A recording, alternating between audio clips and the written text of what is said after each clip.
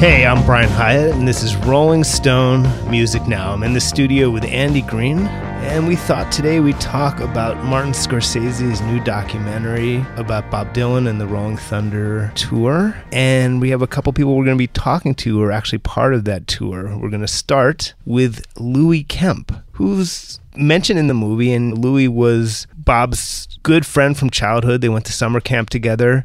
And Louie was the producer of the Rolling Thunder tour, and Louie also has a new book coming out about his friendship and time with Bob Dylan. It's called Dylan and Me, 50 Years of Adventures. And Louie, do we have you? I'm here. I really enjoyed the book. Thanks for being here. My pleasure. Did you get a chance to see the documentary? Because it's obviously not quite a documentary. There's a bit of fiction in there. Yes, you're right. Yeah, I saw it actually on Wednesday night. Of course, I was at all the concerts, so I knew how amazing the shows were, and the performance footage on the documentary, captured all that, and that was great. So for people who don't know, and Andy wrote a story kind of breaking this down, there's a number of fictional elements inserted into the movie. One is the purported director of all the old documentary footage, who did not exist. That was actually Bette Midler's husband playing a part. Yes. And it must have been bizarre. I'm very curious for you as a real person involved in the real event, what you made of all that fiction. Yes. Well, I found it amusing, but at the same time, I thought it took away from the realistic integrity of the tour, because those three talking heads that are outlined in that article are purely fictitious. They weren't there. The things they said had no bearing on the reality of the tour. So I guess it was an attempt by Scorsese to add some level of artistic mystique to the whole thing. But from my point of view, it took away from the pureness and the reality of what really happened back. I mean, for the record, as Andy wrote, Sharon Stone talks about being on the tour as a teenager. She was not. She's just a Bob Dylan fan who they recruited to play this part. And then the politician is not real either. Right. Or that's right. Yeah, that's right. The guy who was the promoter, the guy who claimed to be the director of the footage, the movie, all that is fiction. Right. The promoter's a real executive for, I think, Paramount now. And the film shows... But he wasn't involved with the tour at all. Yeah. And the film shows so many great scenes that they don't give context to. So, Louie, I would love to hear the story of that Mahjong tournament and why he's playing music to these old women that are playing Mahjong. Yeah, that was very funny. After we left New York City, where we were doing the pre-tour rehearsals and we were doing the administrative work, we went up to, I think it's called Seacrest, up in the Cape, close to where Plymouth was. We found a resort there that was off-season, and we staged there, and we did some rehearsals up there. And as it turns out, they had booked a Mahjong tournament to be there at the same time. The people said, "Don't worry, they won't interfere with you at all." We said, "Fine." And it turned out there was just this delightful group of older ladies who were there for this Mahjong tournament. It was a real contrast between the Rolling Thunder people and the Mahjong ladies, but everybody got along good. And it was really interesting, the dynamics there. And I, at some point, I can't remember whose idea it was, but somebody said, "Let's put out a little something for the Mahjong ladies." They had no idea who anybody, well, some of them knew who Bob was, but most of them, this was totally outside their element, And so they, and some of it's captured on that footage, which were, I think the manager of the hotel came in and said something while the tournament was going on, said something to the fact, "We have a little treat for you ladies today. We arranged special entertainment," and he introduced Allen Ginsberg and Bobby Zimmerman as two entertainers that they booked to entertain them. And Allen, read some poetry and did some of his shtick, and then Bobby, you saw part of what he did on the footage. And they were very polite, as you could see there, they're watching, and then they politely clapped afterwards. And, for those of us who were part of the tour, we were just cracking up, Now, in your book, you described the origins of the tour, and also that Bob kind of left you hanging to the last second. You told him that unless he gave you an answer, you were going to head out of town. He literally called you on the dot of the moment that you said you were going to leave. So that's all very dramatic. But I'm just curious if you could put this into some context of Bob's life. Why did he want to do it, and why did he want to do it in this very unique way, as sort of a carnival kind of thing? What was your impression on all that? I think the carnival thing goes back to our roots. We lived in northern Minnesota. There always was a carnival, too, that would come through our community. It was always very exciting for us to go to the carnival, and the carnival was there for a day or two, and then it was gone. And it was like, wow, what was that? And left an excitement and impression on us. So that was in our DNA. And so I had come back from Alaska doing my salmon season up there. And when I came back to Duluth, Bob called me and said, come down to the farm, let's hang out. So I went, and that's outside Minneapolis. And he told me I'd just come back from New York. He played me some of the songs from which would become the Desire album that was released about 6 months later. And many of those songs he played on Rolling Thunder. And then he told me that he wanted to go out and do a tour that was much different than anything he'd ever done or anybody else had ever done. And he had this musical minstrel roadshow carnival type theme that he wanted to orchestrate it around, where everything was just casual, fun, fluid, and something that would be fun for the audiences, and go to places that he would never normally go, or most big acts would never go, small venues and out-of-the-way places. So the real fans could get a chance to have good seats, and we would come to them. And that it would be kind of a mysterious thing that we would just break the shows a few days ahead of time. No advertising. We just send a couple pre-show people into town with handbills, and whoever came. And then as we were throwing this back and forth between us like two little kids, feeding off each other. Yeah, let's do this, let's do that. And yeah, let's not even tell the people on the tour where it's going. Yeah, let's keep them in mystery too. You could see us like two mischievous kids back how we were when we were kids. We were mischievous kids, but now we're adults, both successful in our own right, and we kind of reverted back to those inclinations. And then it just evolved from there, and we fine-tuned it. And he had told me when he was in New York, he had mentioned this idea to a few promoter types there, and they said, no, you're too big for that. You got to do another tour like you did in 74 with big halls and arenas and outdoor and jets and, go all over the place and make a lot of money. And he looked at me and said, I did that in 74. I don't want to do that now. And I had been on Tour 74 with him, so I saw the whole thing. And he said that to me. He said, you saw it. He said, that was fine. But this, I want to do something totally different. Right. For 3-4 days. Towards the end of that time, he asked me, he said, Louie, I want you to produce this tour. And he said, because you get it, and I trust you. Wow. So that's what happened. Now, the film doesn't mention Mick Ronson much, who was Bowie's guitarist. I'm curious to hear your memories of him, because he had just come off a huge Ziggy Stardust tour, and this was such a different kind of show. So how did Mick play on the tour, and just tell me your memories of him being there? Yeah, well, Mick is an incredible musician and a real down-to-earth guy. Everybody liked him. He was kind of kept to himself. He was kind of a quiet guy, when he wasn't playing, reserved sort of guy, but he was a true rock and roller. I mean, this guy was amazing, And, when he played, I mean, you could see that. And as a person, he was a real gentleman and well-liked by everybody. Bob seems, in many ways, very happy in a lot of this footage and incredibly engaged. And as Ginsberg says, the rumor was going on that the inspired Bob Dylan was back. And he does seem very inspired. At the same time, was he a little bit lost because he was heading away from this domesticity that had been his life for the past, 8 years, and heading towards an entirely new phase? It was the beginning, as you say in your book. In some ways, it was the beginning of the never-ending tour, because he said to you at the end of the tour, like, I'm just going to keep going. How would you kind of define where his head was at? Yeah, I think on Rolling Thunder 1, he was still, family-wise, he was fine. You're talking mid-75. He didn't get divorced for a couple of years, and he had Sarah and the kids join him on the tour at a few different points. But he just wanted to go out and mingle with the real fans in a real way, and not the star treatment. As you noticed in the movie, he was driving on many legs of the trip. He drove his own van and trailer there. He was just one of the boys, and that's how he wanted to be treated, and that's how he acted on the tour. There was no star nonsense or anything like that. He was totally emerged as a part of the tour family. and enjoying it, as you could see. Tell me one or two memories before we let you go that you felt like weren't captured in the movie from that tour. What did you miss the most? Yeah, I don't think it captured the camaraderie that there was between all the people on the tour. It was like a family. I think you could hear that in the interviews that came out with Alan and Joan Baez, maybe some with Roger too.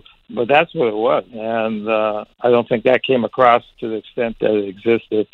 And it was just like one big, happy, fun time, and the crowds were loving it. The people on the tour were playing off each other's energy, These shows were 4 to 5 hours long. I mean, it wasn't a concert. It was a review, like the title said. And the length of the show would depend on a given night on the fluidity that developed between the people. Even though we had a pecking order of, who'd come out and do what, and there was a lot of bad living going on. And when we go to a particular town where some entertainer would join us, Bob would very often bring them on stage, and they would do sets, which would just add to the review aspect of the show, and the people would love it. Yeah, and the last thing I'll ask you is there's a great scene captured where you and Bob kind of bum rush Walter Yetnikoff, who was the head of Columbia Records at the time.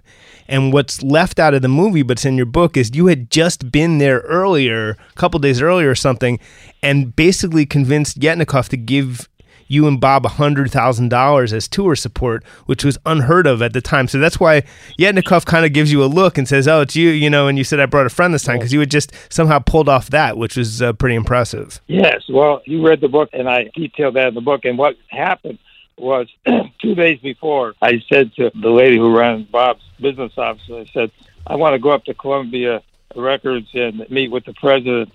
Who's the president of Columbia Records? I had no idea. I didn't know his name, and I just knew that was Bob's label. And I'm going to see if I can get some tour support. She said, well, they don't do that. She said, I've tried before.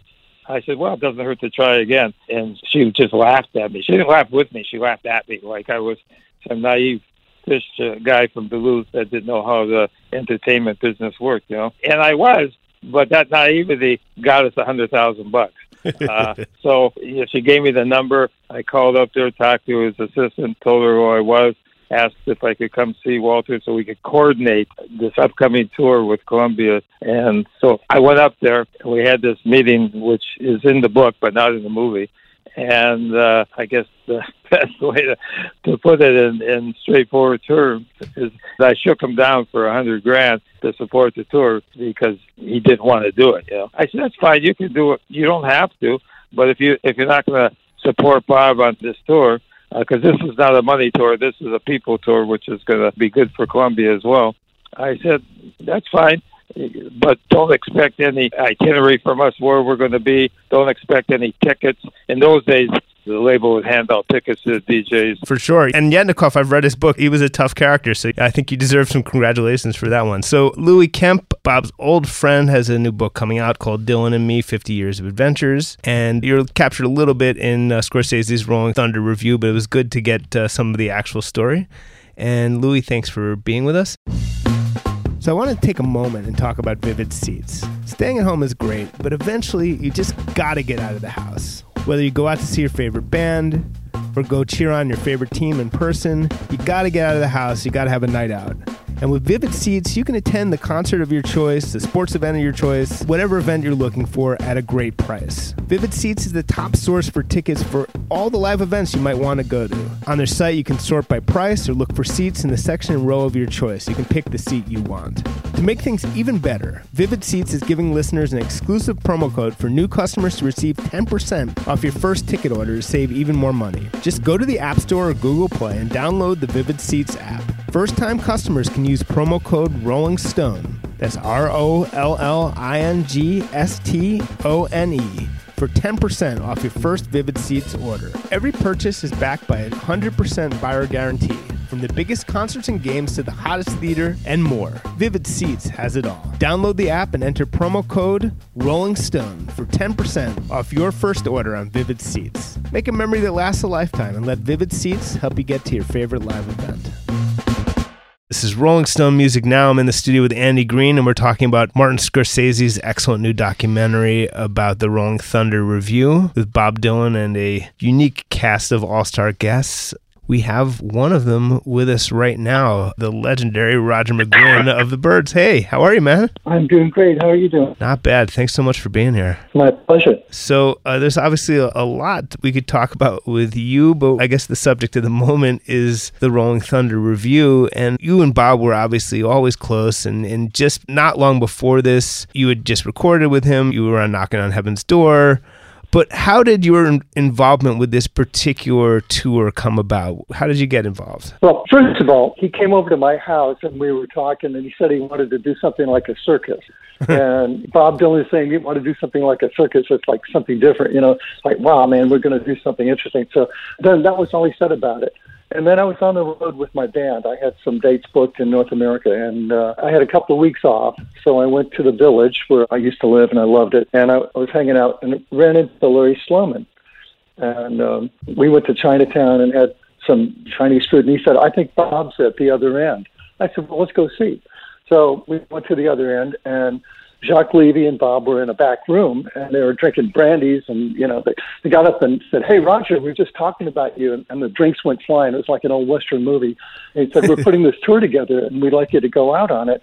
I said, oh, man, I don't know if I can. I got all these dates booked with my band. I didn't want to get sued by the promoters. And the next day, Rasto called up and said, you remember last night? And I said, yeah. He said, well, you turned Bob Dylan down for a tour. That wasn't a real good idea. I said, you're right. So I called up my agent and postponed the dates that I had booked with my band, and I signed up for Rolling Thunder, and it was one of the best few-month vacations and, parties I've ever been to.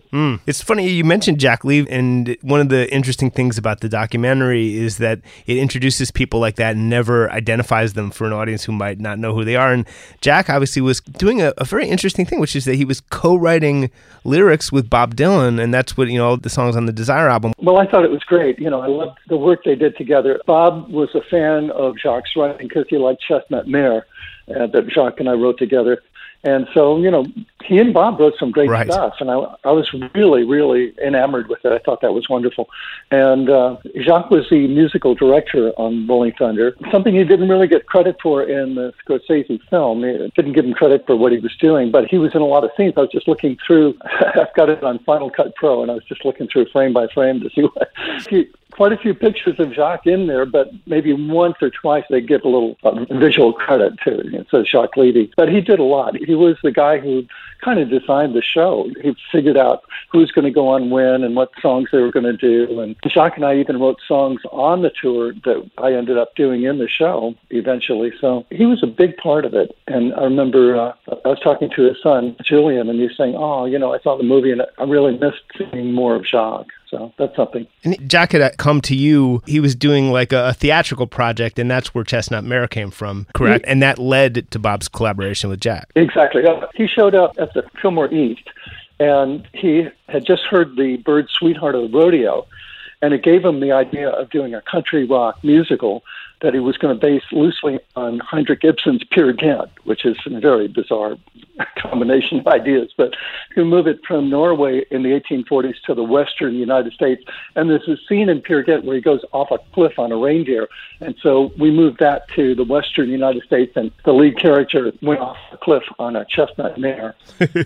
I'll just use the opportunity to give a plug for the Byrds Untitled album, which is a really unique and slightly maybe underrated Byrds album that I've always loved, and that song's on there along with Lover of the Bayou, which is another Jack Levy collaboration. That's an absolutely fantastic song. And, well, we did that as sort of a satire on the late Dr. John the Night Tripper. We love this stuff, and yeah, so it was like catfish pie in a gree-gree bag. I'm the lover of the bayou. We're trying to get that imagery of Louisiana and, kind of a swamp thing going. And then I believe Tom Petty did a great cover of that with Mudcrutch, I think. Yes, he did. Yeah. Yeah, he did. I got to do it with him a couple of years ago when Mudcrutch appeared in New York, and I sat in with him a couple of nights at the Webster Hall, I think it was, and it was fun.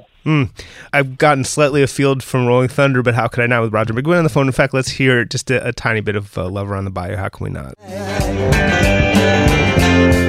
I'm the lover of the bayou.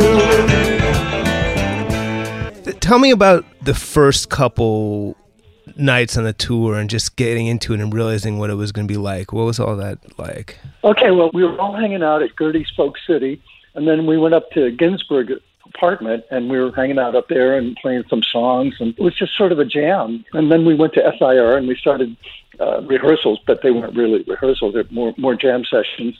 And he'd assembled Scarlett, and he had Howie Wyatt and Rob Stoner, all these guys, and Mick Ronson, so bizarre. It was just really fun. I mean, everything about it was fun. And Jacques was along. He was at Ginsberg's apartment, and we were all just hanging out. It was just great. And then as far as like the actual tour and the way the performances went and the way the camaraderie developed, how did all that work? Well, we got on these different vehicles. I think Bob had this Cadillac Eldorado that he liked to drive, and he also had a motorhome that he drove around in. And we had a GMC motorhome called the Greene Machine. It was really fun.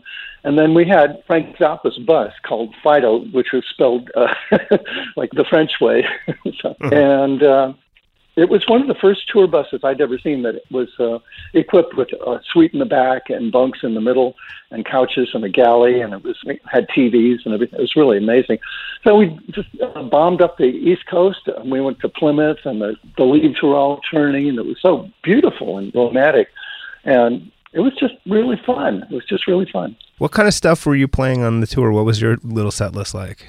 Well, I played Chestnut Mare, and then Jacques and I wrote a song called The Jolly Roger. I was doing that, and I was doing 8 Miles High, and Joan Baez would come out and dance with me on 8 Miles High, and that was amazing because it was so uncharacteristic of Joan. I mean, you think of her as like the queen of folk music and sort of very conservative and staid, but she'd come out and she's doing like these really wild dances with me, and it was great. And we were, all hanging out in the bus after the show. I remember Joni Mitchell was along, and she was writing songs. She wrote a song called Coyote, and there was a scene in the movie where we're at Gordon Lightfoot's house, and she's showing the song to Bob and me, and we're trying to keep up with her. And it was about Sam Shepard. She just had a little fling with him, and it was her breakup song. It's funny because the guy in the song is presented as like a ranter, not a playwright, but close enough, I guess. Yeah, well. We were just talking with Louie Kemp about where Bob's head was at during that tour. I mean, you'd known Bob through many phases. What did you make of where he was personally and artistically at that point on that tour? Well, I had never seen him happy. He was really happy. He was having a great time. He was singing whatever folk songs he wanted to sing, and he was at the top of his game. His vocals were excellent. His rhythm was tight. He was playing great guitar. And the 10-piece band that he assembled was really... We're having some phone issues. Andy, my favorite part of the whole movie, I was going to say, was Patti Smith. Yeah. And it's funny, somehow the chronology is hard to get in your head that there's Patti Smith when you're still kind of in an earlier mode. Brand new star. Horses, by then, it had just come out, and she was a new hot thing. But it was a real generational thing because she was like the new guard in town, and Dylan was the old man at like 34 or whatever. There's an extraordinary performance by her. You're watching the performance, and the camera, very fortunately, at the end kind of like pans over to a deep in thought Dylan, it's and the implication I think within the movie, and I think in reality, is that it helped him raise his game to see someone like a young gun out there. Yeah, and he really respected Patti, and they stayed close for a long time. He brought her on her first comeback tour in '95 and really nurtured her. The thing that absolutely cracked me up, and I think it's my actual favorite moment in the whole movie, is when Patti just starts on an absolute flight of fancy poetry when they're just in conversation. She's talking about like a diamond on a baseball diamond, and it rolls, and the kids roll the diamond around, and she just goes on this rap, and she out poets Bob, she out Dylans him, and you can see him being like, oh, this is what it feels like. It's like she was just being so freaky that he was the square one in that moment. And you could tell, I think anyone else it would have annoyed him, but instead he was kind of impressed. Yeah. It sort of reminded me of the scene in in Dark Knight Rises when Catwoman like disappears and Batman's like, so that's what that was like. Yeah. It was exactly like that. So I think we have Roger McGuinn back. We do. Hey, Roger. Hello, I'm here. I love that scene where Patty's on stage at Gertie's Folk City, and she's talking about this archer, and he goes into a different dimension, and goes, she's just rapping like crazy. I was like, wow, man, I didn't know she could do that. Yeah. No, it's far out, and you could tell Bob was really admiring it. But oh yeah. And speaking of the movie, Roger, now the first time that you saw it, did you know that there was going to be weird actors in it that were telling fictional stories, or did that just blindside you? That was totally, I said, I didn't remember Sharon Stone being on. I think I would have remembered her being on the tour. Mm-hmm. I found a website that had all the things that weren't real, and that was one of them. And the, what's his name? Van Dorp, yeah. Yeah, and turns out to be Bette Midler's husband, right? Right. Yeah. And so he's making up all this stuff about how he shot the B-roll and used his own money to do it and all that, yeah. Pretty interesting. Oh, and then he was worried about me bugging him. I used to have some wireless mics, and I'd stick them under the bed, some places, just for fun. Wow. So yeah. Bob was onto something there, huh? Yeah, he knew about that. And so how did you feel about Scorsese's choice to put actors in the movie that were telling stories about the tour that weren't real? No, I liked it. I thought it was really amusing. And it sort of spiked the whole thing up. It's not just a documentary about a tour. It's got some fictional stuff that's interesting. I thought it was interesting. How well overall did you feel it captured the whole thing? I thought it did great. I thought they cut Bob at the top of his game. He was really singing great. He was really playing great. He was happy. I mean, look at all the smiling Bobs that you see in the thing. That's not always the way he looked when he's on stage. So I thought it was wonderful. It was just, and I loved Scarlett Rivera in it, and Bobby Newirth as a sidekick, and Rob Stoner did a great job. He was really wonderful. Bob obviously had a lot of modes, still does, and there's a lot of the sort of trickster in him, and there's a lot of sort of evasiveness, and it seems like it was always hard to get like a straight answer out of him. And how often were you able to just kind of have a straight ahead conversation with him in your time with him, especially during that period? And how often were there kind of like games being played or something off going on? Well, I was able to communicate with him pretty well. He used to come over to my house when we both lived in Malibu, and we jam and play guitars and stuff. And it was a pretty straight-ahead conversation. It wasn't like trying to trick you into different games and so on. And I remember he took me for a ride in this motorhome. It's the one where he says, I hope we make it to Boston on time. It's like that. It was just me and him in the front of the motorhome, and he's wearing dark sunglasses and prescription sunglasses, and it was getting dark out. It was like, wow, this is interesting. But we had a good time, and he was very nice. We got along okay. So, what do you think he was getting out of that tour? What was making him happy about it? Well, I think it was the antithesis of the tour he'd just been on with the 20,000 seaters and kind of big business. Paul Rappaport from Columbia Records was a guy who told me, Roger, there's always been a balance between art and commerce.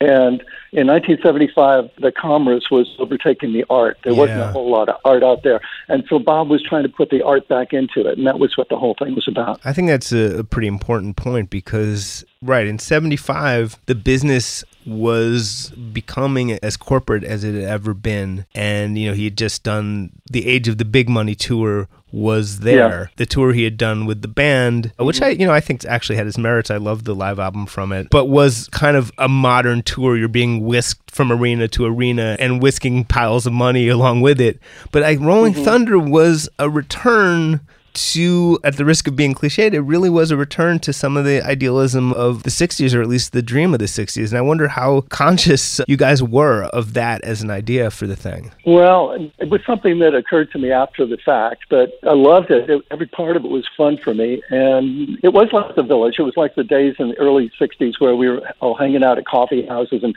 passing the hat around like the Gaslight and different coffee houses, the Cafe Wa and stuff.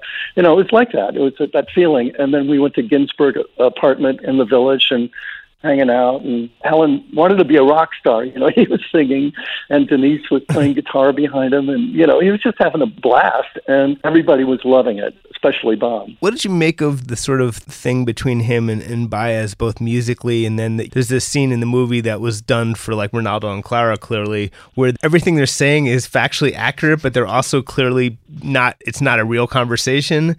I mean, these are two people, who had an intense musical relationship, had an intense romantic relationship. God knows what was actually going on in the tour as well. It's just a complicated thing. So what did you make of all that?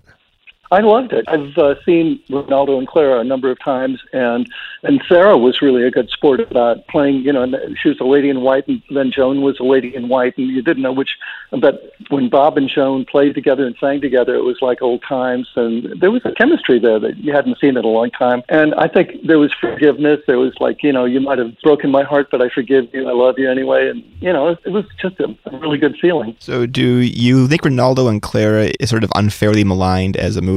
Well, it was really long, first of all, So it was hard to sit through. But for me, it was home movies. I knew everybody in it, and I've been to all the locations, and I enjoyed it. And there were some really good performances in it. And I think Scorsese really got some good stuff out of the footage that was shot. And as I was saying, that Bob was really at the top of his game vocally, instrumentally, and mentally. I mean, he was just having so much fun with it. And, Ronaldo and Clara was a little tough to sit through. And were you on the 76 tour also? Because I've heard that was a bit less fun, and the spirit of the whole thing, it was sort of dissipated by 76. Yes, I was. I was on that, and we played the Astrodome in Houston. Is that where that is? Yeah. Mm-hmm. And Willie Nelson was on stage. And I didn't know Willie Nelson at the time. I don't think he knew who I was. We're on the same microphone, and we're looking at each other like, who are you? So what are you doing here? Now, did 76 feel different because you're playing big venues, and it's sort of not the same, like sort of the Gypsy Caravan thing of 75? Yeah, it wasn't the free-flowing thing that we've done before. I understood because Bob spotted money. We stayed at resorts everywhere we went. There were 100 people on the road. You couldn't fit them into a regular hotel. They were first-class resorts with, golf courses and swimming pools. And, man, he spent a fortune on the first leg of Rolling Thunder. And it was a great pleasure to be on it, but he had to recoup the money somehow. Were you, paid for the first portion of Rolling Thunder? I'm genuinely wondering because I'm not sure how organized, a business proposition it was in 75. I made a bulk deal, for a bulk amount up front. They're going to pay me so many $1,000s, and I'm going to do the tour. Gotcha.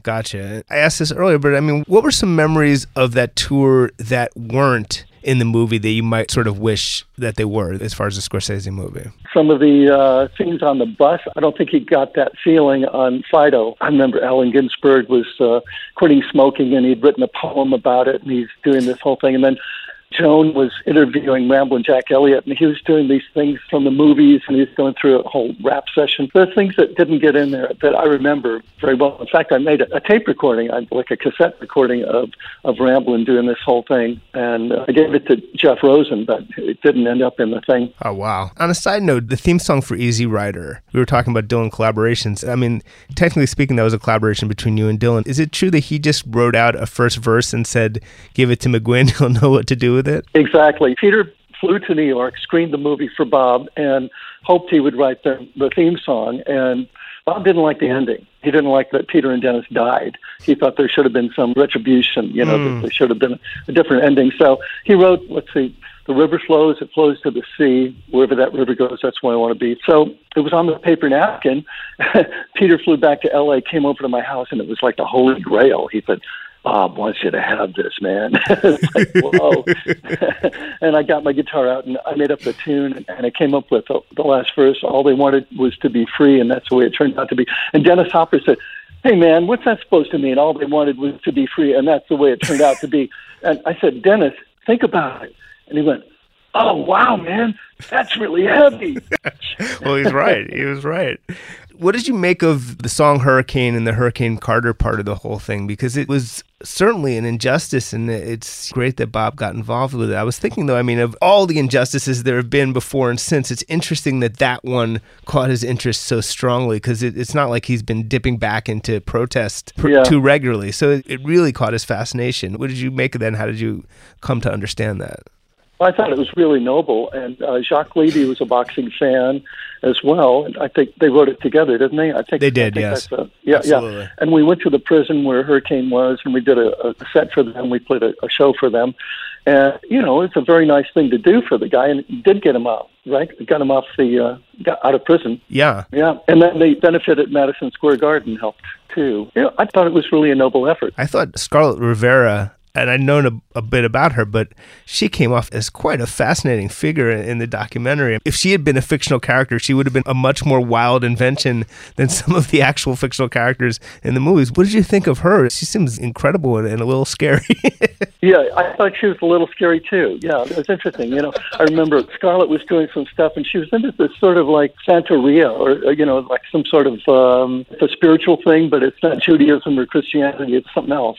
And T-Bone was sitting next to me on the bus, and he's going, "Oh man, this is a bus to hell,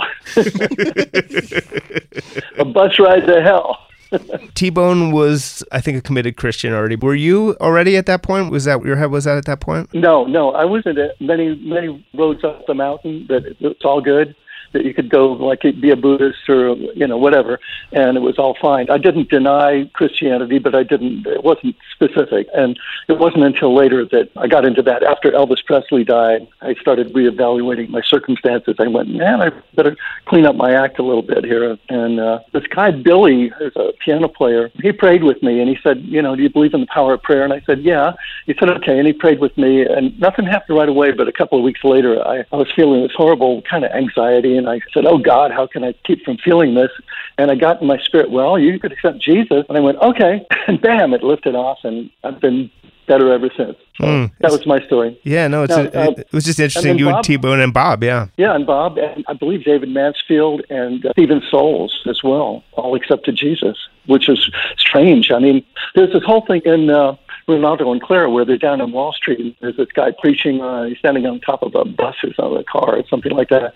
I thought, wow, that's interesting that he was doing that. I think it's Oh Sister. There's a little Christian reference that always struck me as a premonition of the future. But anyway, we could talk all day, but we're hitting the end of the show. Roger McGuinn, thanks so much for being here. I hope we can do this again soon. It was incredible. It's always great to talk with you. Thank you. All right, so this has been today's Rolling Stone Music Now. I'm Brian Hiatt. I was in the studio with Andy Greene, and we'll be back next week here on Sirius XM's Volume Channel 106.